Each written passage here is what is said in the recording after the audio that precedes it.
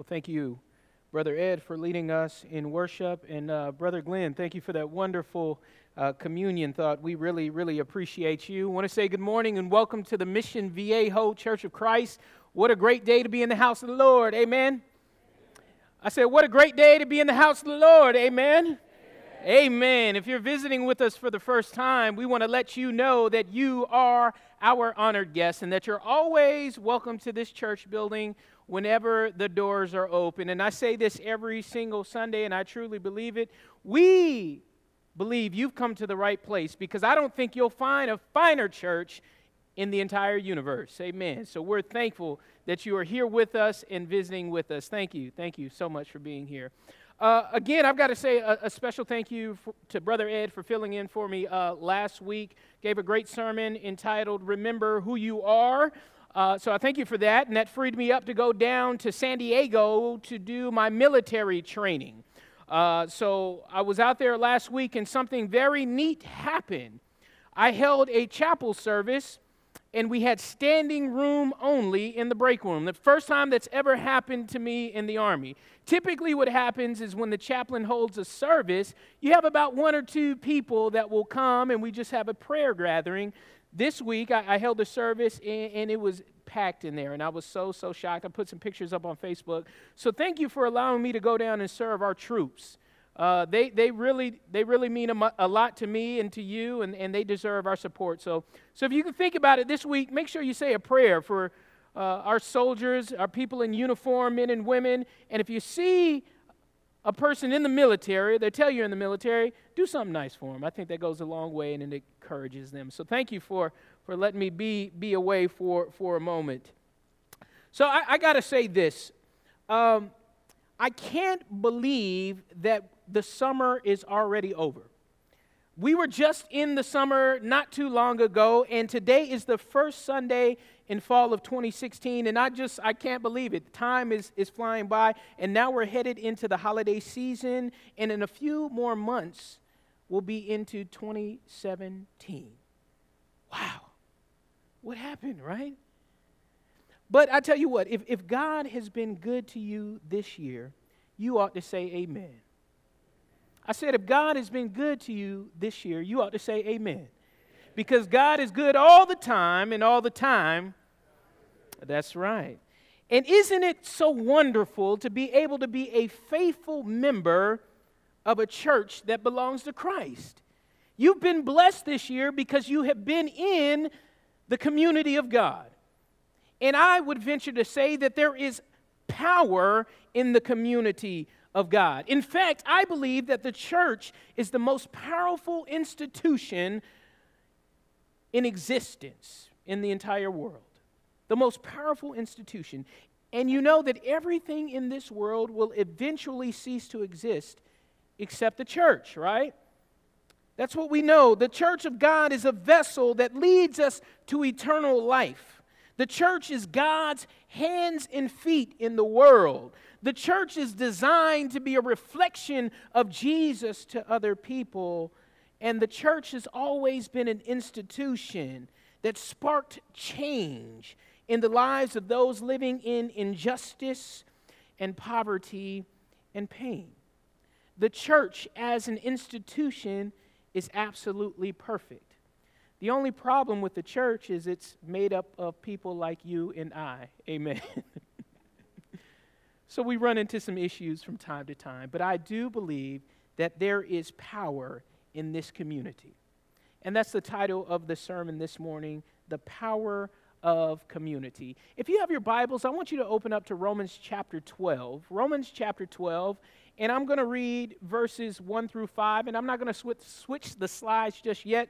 So hopefully you have a copy of your Bible. There's one in the back of the pew. Many of you have your iPhones and your tablets and things of that nature. Go ahead and open it up to Romans chapter 12, looking at verses 1 through 5. And by the way, in your bulletin this morning, you'll see a sermon outline. Please feel free to take that out and follow along with us as we go through the material this morning. Romans chapter 12.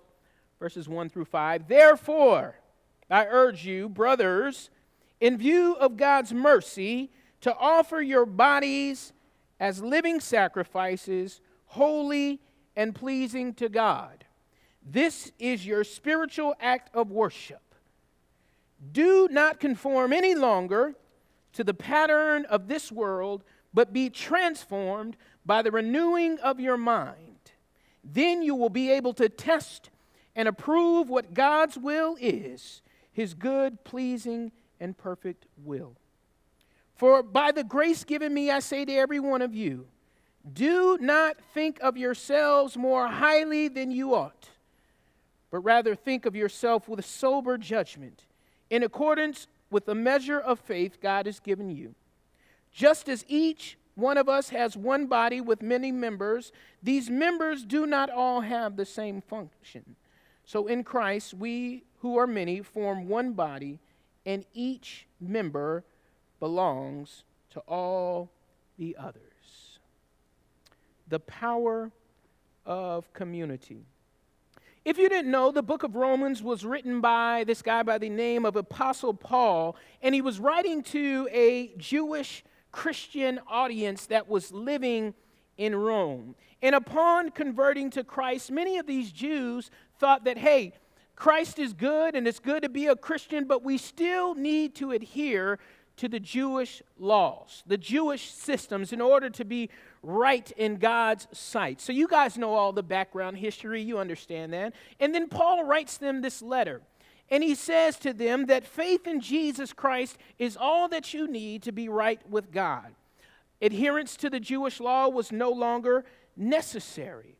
And he basically said, instead of animal sacrifices, I want you to offer your bodies as living sacrifices. And this made total sense to the Jews of that day who were used to doing things of this nature, right? So offer your bodies as a living sacrifice now. And if you think about it, God always wanted His people to offer Him something to show how much they loved Him and how dedicated they were. Whether it be an animal sacrifice to take away sin, whether it be a tithe, whether it be worship through song, something to show how much they love the Lord and were dedicated to Him. Then Paul transitions this kind of Jewish thought into this new Christian dispensation that says this, look, Christians, if you want to be pleasing to the Lord, what you have to do is you have to offer your bodies in complete sacrifice to Him. And if you look through the text as we just read, it says, here's what we need to do in order to be right with God. Number one, it starts with offering our bodies to God through repentance and baptism. So that's step one. That's what we tell people when they come to the church. Repent and be baptized and be added to the church. And then he goes on to say, look, after you're added to the church, you can't live by the world's standards of morality any longer. And that's what we constantly teach people when they come into the church and they're new babes. Look, the world has this one standard of morality, but the Lord has another standard. You can't live by that standard of morality anymore. And then he goes on to say, make sure you transform your mind. And then lastly, he says, don't think of yourselves more highly than you ought to, and make sure you live in community with other Christians.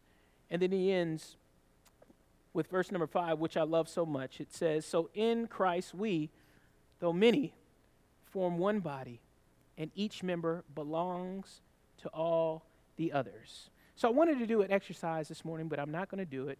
But if you look to your left and to your right and turn behind you, so go ahead and do that. Actually do that. Look to your left and to your right and turn around and look at your neighbor, give him a nod or whatever. I want you to know that we all belong to each other here in this church. We're family. We're all connected, right? Even if we don't know each other that well, we're all connected. We all belong to one another, right? We are not our own. And that's God's design for the church. He wants us to be connected in a very, very powerful, life-changing way. Psalm 133 says this. Highlight this one, underline it, write it down. How good and pleasant is it, or it is, when God's people live together in unity. How good and pleasant it is when God's people live together in unity. It is like precious oil poured on the head, running down on the beard, running down on Aaron's beard, down on the collar of his robe. There's something about unity that God just loves.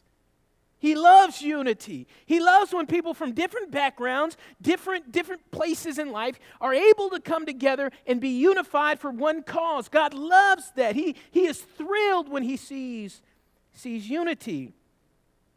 And the church, in my opinion, is the only institution among men where it doesn't matter what your race is, it doesn't matter what your socioeconomic status is, it doesn't matter what your age is or your gender or even your political affiliation, amen.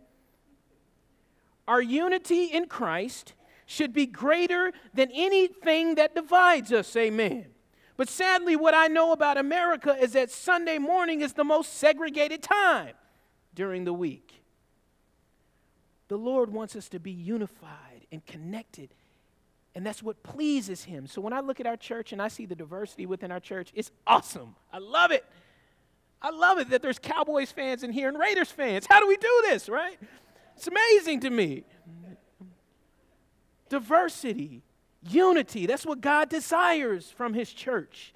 And he says if we can live in unity, if we can stick together, even though we're so different, some powerful things can happen. You know, God here in this text talks about, or the author talks about the oil poured on the head. If you ever spent time looking through the scripture, you know, oftentimes people were anointed with oil. Oil anointing was mentioned approximately 20 times in the Bible. And oil anointing is used to signify that someone was holy and favored by God. I want you to think about that. Holy and favored by God. So if you look back at the Old Testament, you see people, priests, when they were going into their priesthood, their heads were anointed with oil. Kings, when they came into power, their heads were anointed with oil to show that they were holy and highly favored by God. You know, when you became a part of God's community or the church, the scripture basically communicates to us that his grace is poured all over us. God's favor is on you. He is on us. His favor is on us as a community. His favor is upon us as a church. We are God's special possession. So I want you to think about this. Every time you're gathered together as a church family, God's grace is just all over you. He's so pleased that you're here. And he looks at you and he says, you are so special and I love you so much. You're beautifully created for a purpose. And that's why I tell people you've got to be a part of the church. It's a powerful institution where you get to receive God's grace. And I don't know about you, I need a little grace in my life from time to time. And that's why we plead with people, hey, become a part of the church. And what does this grace look like? What does it mean to be covered in God's grace? Well, we'll get to that. Psalm 19, verses 1 and 2 says this: whoever dwells in the shelter of the Most High will rest in the shadow of the Almighty. I will say of the Lord, He is my refuge and my fortress, my God, in whom I trust. The church is so vitally important because as members of God's community, as members of the household of faith, the scripture says we get to rest. We get to rest in the shadow of the Almighty. You know, in the church of God, we find shelter from the storms of life. And you guys remember the story of Jesus when he was on the Sea of Galilee and the storm arose and all the disciples, they were going crazy, they were crying, they were worried. And guess what Jesus was doing? He was fast asleep because he said, you know what? I'm in the care of the Lord and I'll know who'll provide for me and take care of me. That was the mentality and mindset. Sometimes we forget how important it is to be a part of the church. Because the scripture says if we're a part of God's community, He'll protect us. The community of God is a fortified dwelling of safety, and we can rest easy knowing God's in charge. So you know how I sleep every night? Comfortably, because I know God's in charge. God's in charge. So if you look at your outline, I want to give you some practical examples or some practical kind of thoughts on what makes this community so powerful, what makes the community of God so powerful. So if you have your outline, go ahead and flip to it, and I want you to write down some of these principles. What makes the community of God so powerful? This is a list that I compiled, and hopefully you can identify with some of these things because I think they'll make sense. First of all, you know why the community of God is so powerful? Well, we just talked about it a little bit, the power of acceptance. What I love about church so much is that anybody can come and be a part of the church. And you know, sometimes we start off with very strict requirements, right? When people come to the church. It's like they have to have a checklist and everything has to be checked off in order for them to be a part of the church. You notice that? We ask certain questions, probing questions. We ask this, we ask that. And we want to make sure that before we welcome you into our church, that you meet these certain requirements. But as I look at Scripture, God never gives humans the authority to decide who is in and who is out. That's God's business. What God tells us to do is to make sure that we invite everybody to the feast. And God is in the business of deciding who is in and who is out. The church is a place where all people are welcomed.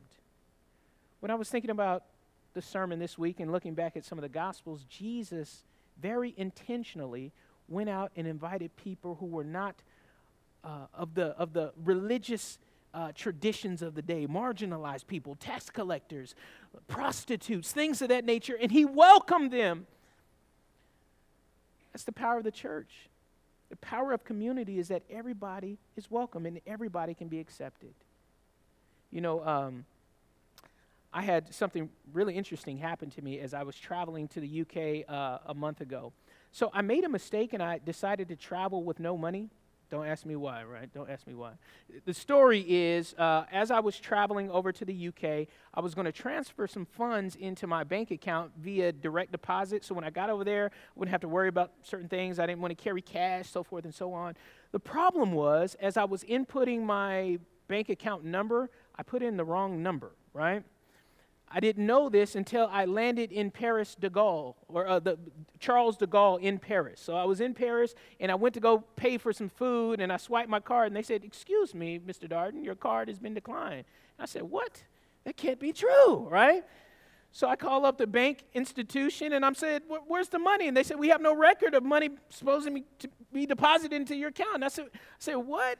And they went back and they checked, and I looked at my records, and I put in the wrong number. So as I landed in Paris, I had no money, and I missed my connecting flight.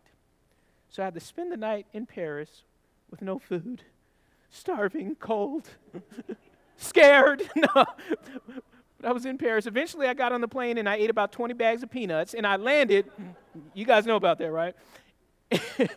And then I land in Manchester, and I'm there, and I hop on the phone, and I call the bank, and I said, "You got to transfer these funds. Here's the right account and number." They said, "No problem. Just know that it's going to take 4 days." And I said, "I'm only here 7 days," right?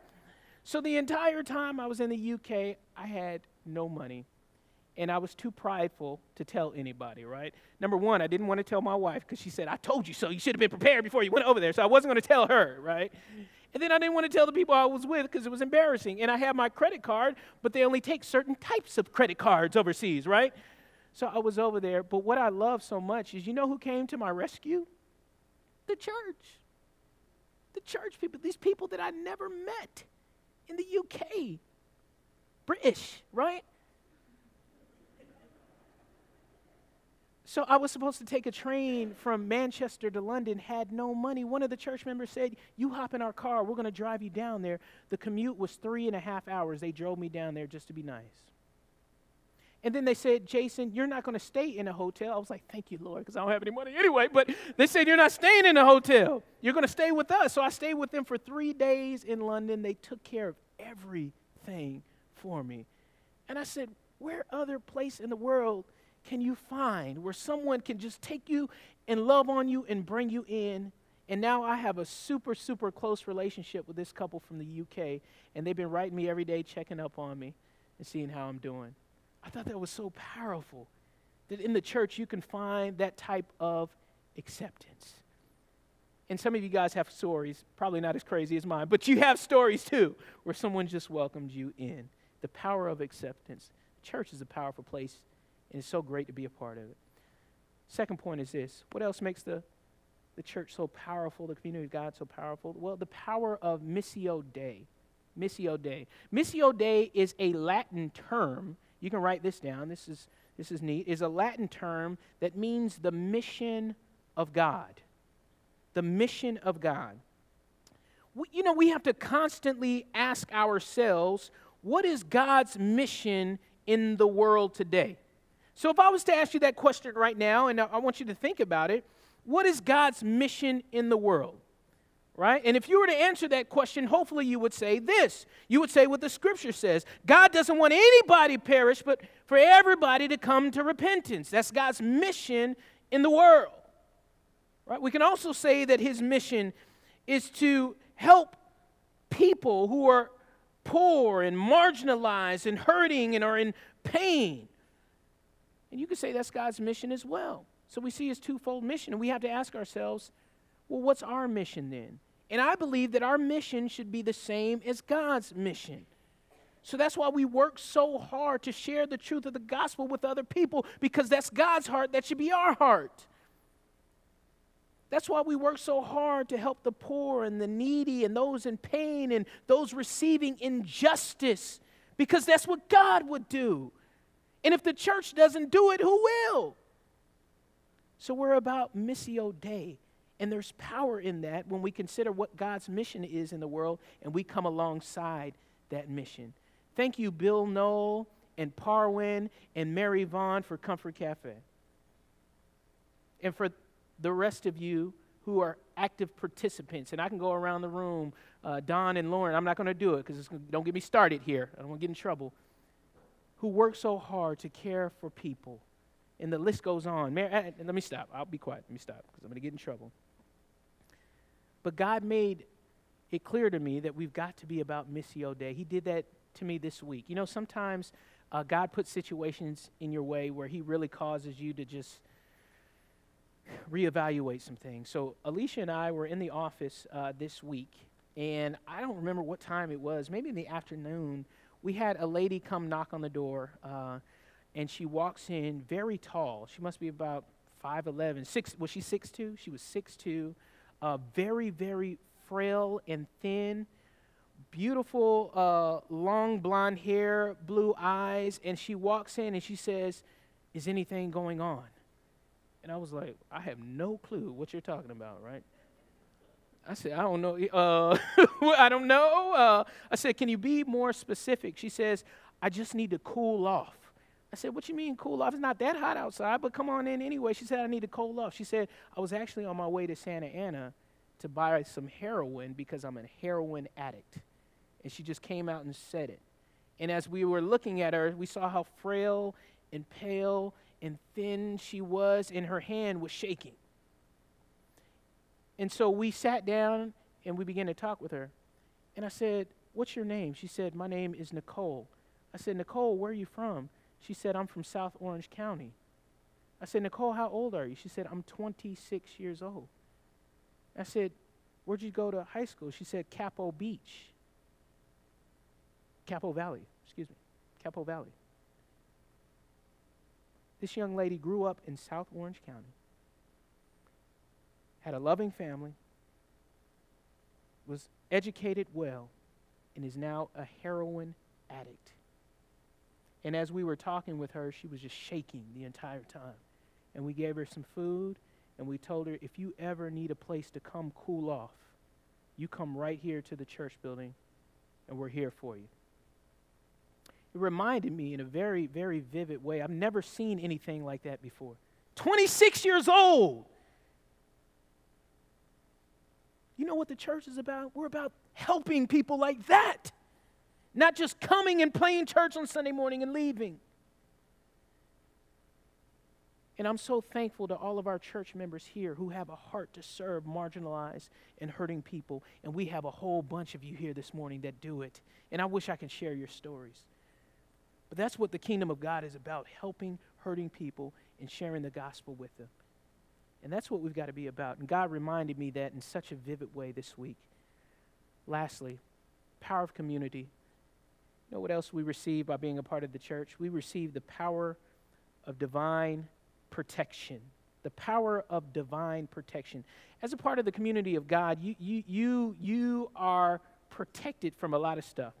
The Bible tells us that in this life you will have trouble. Did you know that? That's what the Bible says. In life, you will have trouble. That means tragedy will happen in your life. That means sickness will happen in your life. That means financial ruin will happen in your life. That means death will occur. However, I truly believe that God is always looking out for us if we are a part of His community. I haven't preached on this, but I really do believe in guardian angels.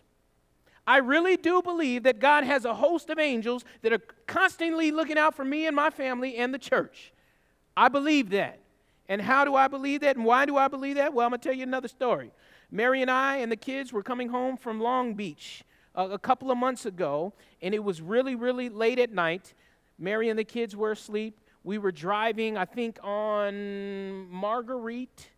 And as we were crossing through an intersection, the light was green. I was just driving along. A Domino's delivery man swings out, makes a left turn, almost hits me head on. Luckily, I had enough wherewithal to swerve into the next lane, right? And then the car that was next to me had enough wherewithal to swerve over a little bit. And then I was turning this way. I don't know what made me do it, but I flipped it around this way, and I felt the tires come up like this. And you know what I had? I had my precious cargo in the vehicle with me. Mary woke up and the kids woke up. Daddy, what's going on, right? And I'm honking the horn. You know, I wanted to get out. Anyway. No, I didn't. I wanted to get out and pray for him. That's what I wanted to do, right? Couldn't wait to get on my hands and knees and pray for him. But anyway, I truly believe that God protected us that evening. And if we go around the auditorium this morning, many of you have similar stories where God just showed up and took care of you and protected you, right? When something terrible should have happened. You get that as a result of being a part of God's community. Divine protection. And I don't know about you, that's what I want, and that's what I need. The power of God's community is so, so amazing. I want to leave us, as we close this morning, with some practical application. Now that we hear all of this, what's the bottom line? I want to turn to Matthew chapter 5, verses 13 and 14. The scripture says this, and you guys know this scripture. You know it well. Since we know all this and we're a part of this wonderful community, the Lord says this: you are the salt of the earth, but if the salt loses its saltiness, how can it be made salty again? It is no longer good for anything except to be thrown out and trampled underfoot. And here's what I really want you to focus on. You, church, you, me, all of us here are the light of the world, the entire world. A town built on a hill cannot be hidden. Because we're a part of this wonderful community that we call the church, the scripture says we are salt and light to the world. That means we make everything better. And thank the Lord for salt. Amen. Again, I was in the UK and someone decided to have me try some black pudding. I was like, ooh, black pudding, chocolate? What's black pudding? And I ate some black pudding that day. And I said, what is this, right? And I just put salt, and I was able to stomach it that day. You know what black pudding is? Look it up. Yeah, thank the Lord for salt, right? Thank the Lord for light. Scripture calls us salt and light. And God asks us to do something very simple. He wants us to shine our lights and to be the salt. That's it. That's all He wants from us. Shine our lights, to be the salt, shine our lights. So I've got some practical application for you this morning as we close. How are we going to do that this week? How are we going to be the salt and the light of the world? I want to give you a couple of things that I think you can work on this week. Great sermon. Now what? As it says on your outline, here's some things that I want you to practice this week. Put this into practice, because I don't want you to hear the message and go, oh, that was a great message. No, I want you to take the message and apply what God has been placing on your heart this week, okay? Will you do that? So here's sounds bad. I should have put this one first, but it's so true. Here's what I want you to do this week. I want you to think of the meanest person you know. Oh, wait a minute. Okay, I was going to say write it down, but I don't want you to write it down. Okay, just think of the meanest person you know, whether it be at work, whether it be at school, whether it be wherever, whatever circle. Think of that person that is just always grumpy. Looks like they've been raised off of pickle juice. You know the person that I'm talking about? Just always upset about something. Think of that person. And what I want you to do is I want you to pray for that person this week. Will you do that? And you know the person you're thinking of right now. Will you pray for him this week? Pray for him and see what God does. Pray for him. See what God does to your heart. It may make you more empathetic, but think of that person and pray for him this week. Pray for him today. That's what it means to be the salt and the light, right? What else can you do?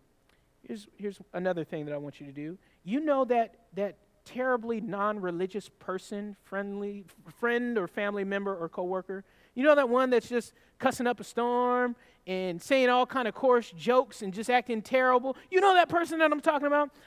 What I want you to do this week is I want you to invite them out to lunch or to buy them a cup of coffee and sit with them. I want you to do that. Why? Because the light shines the brightest in dark places. That's what we're called to do.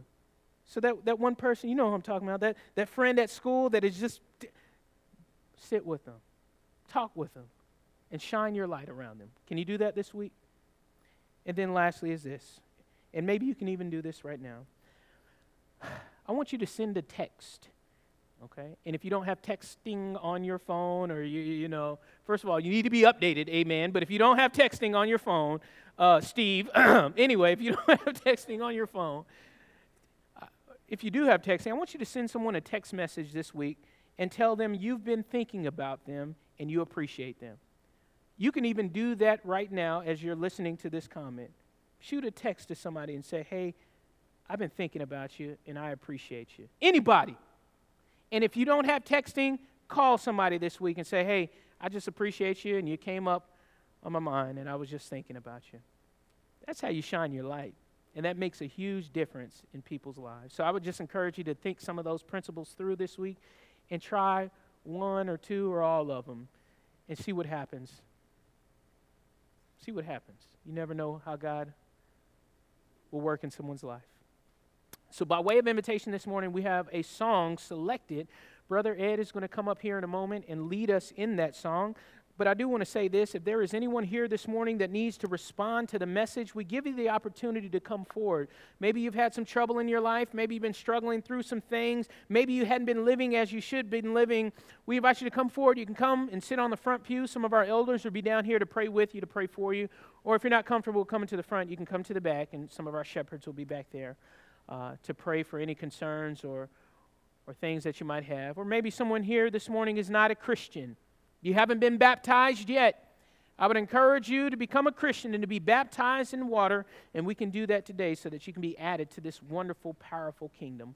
Whatever your concerns or needs are, won't you come together while we stand and sing the song of invitation? Have thine own way, Lord, have thine own way. Thou art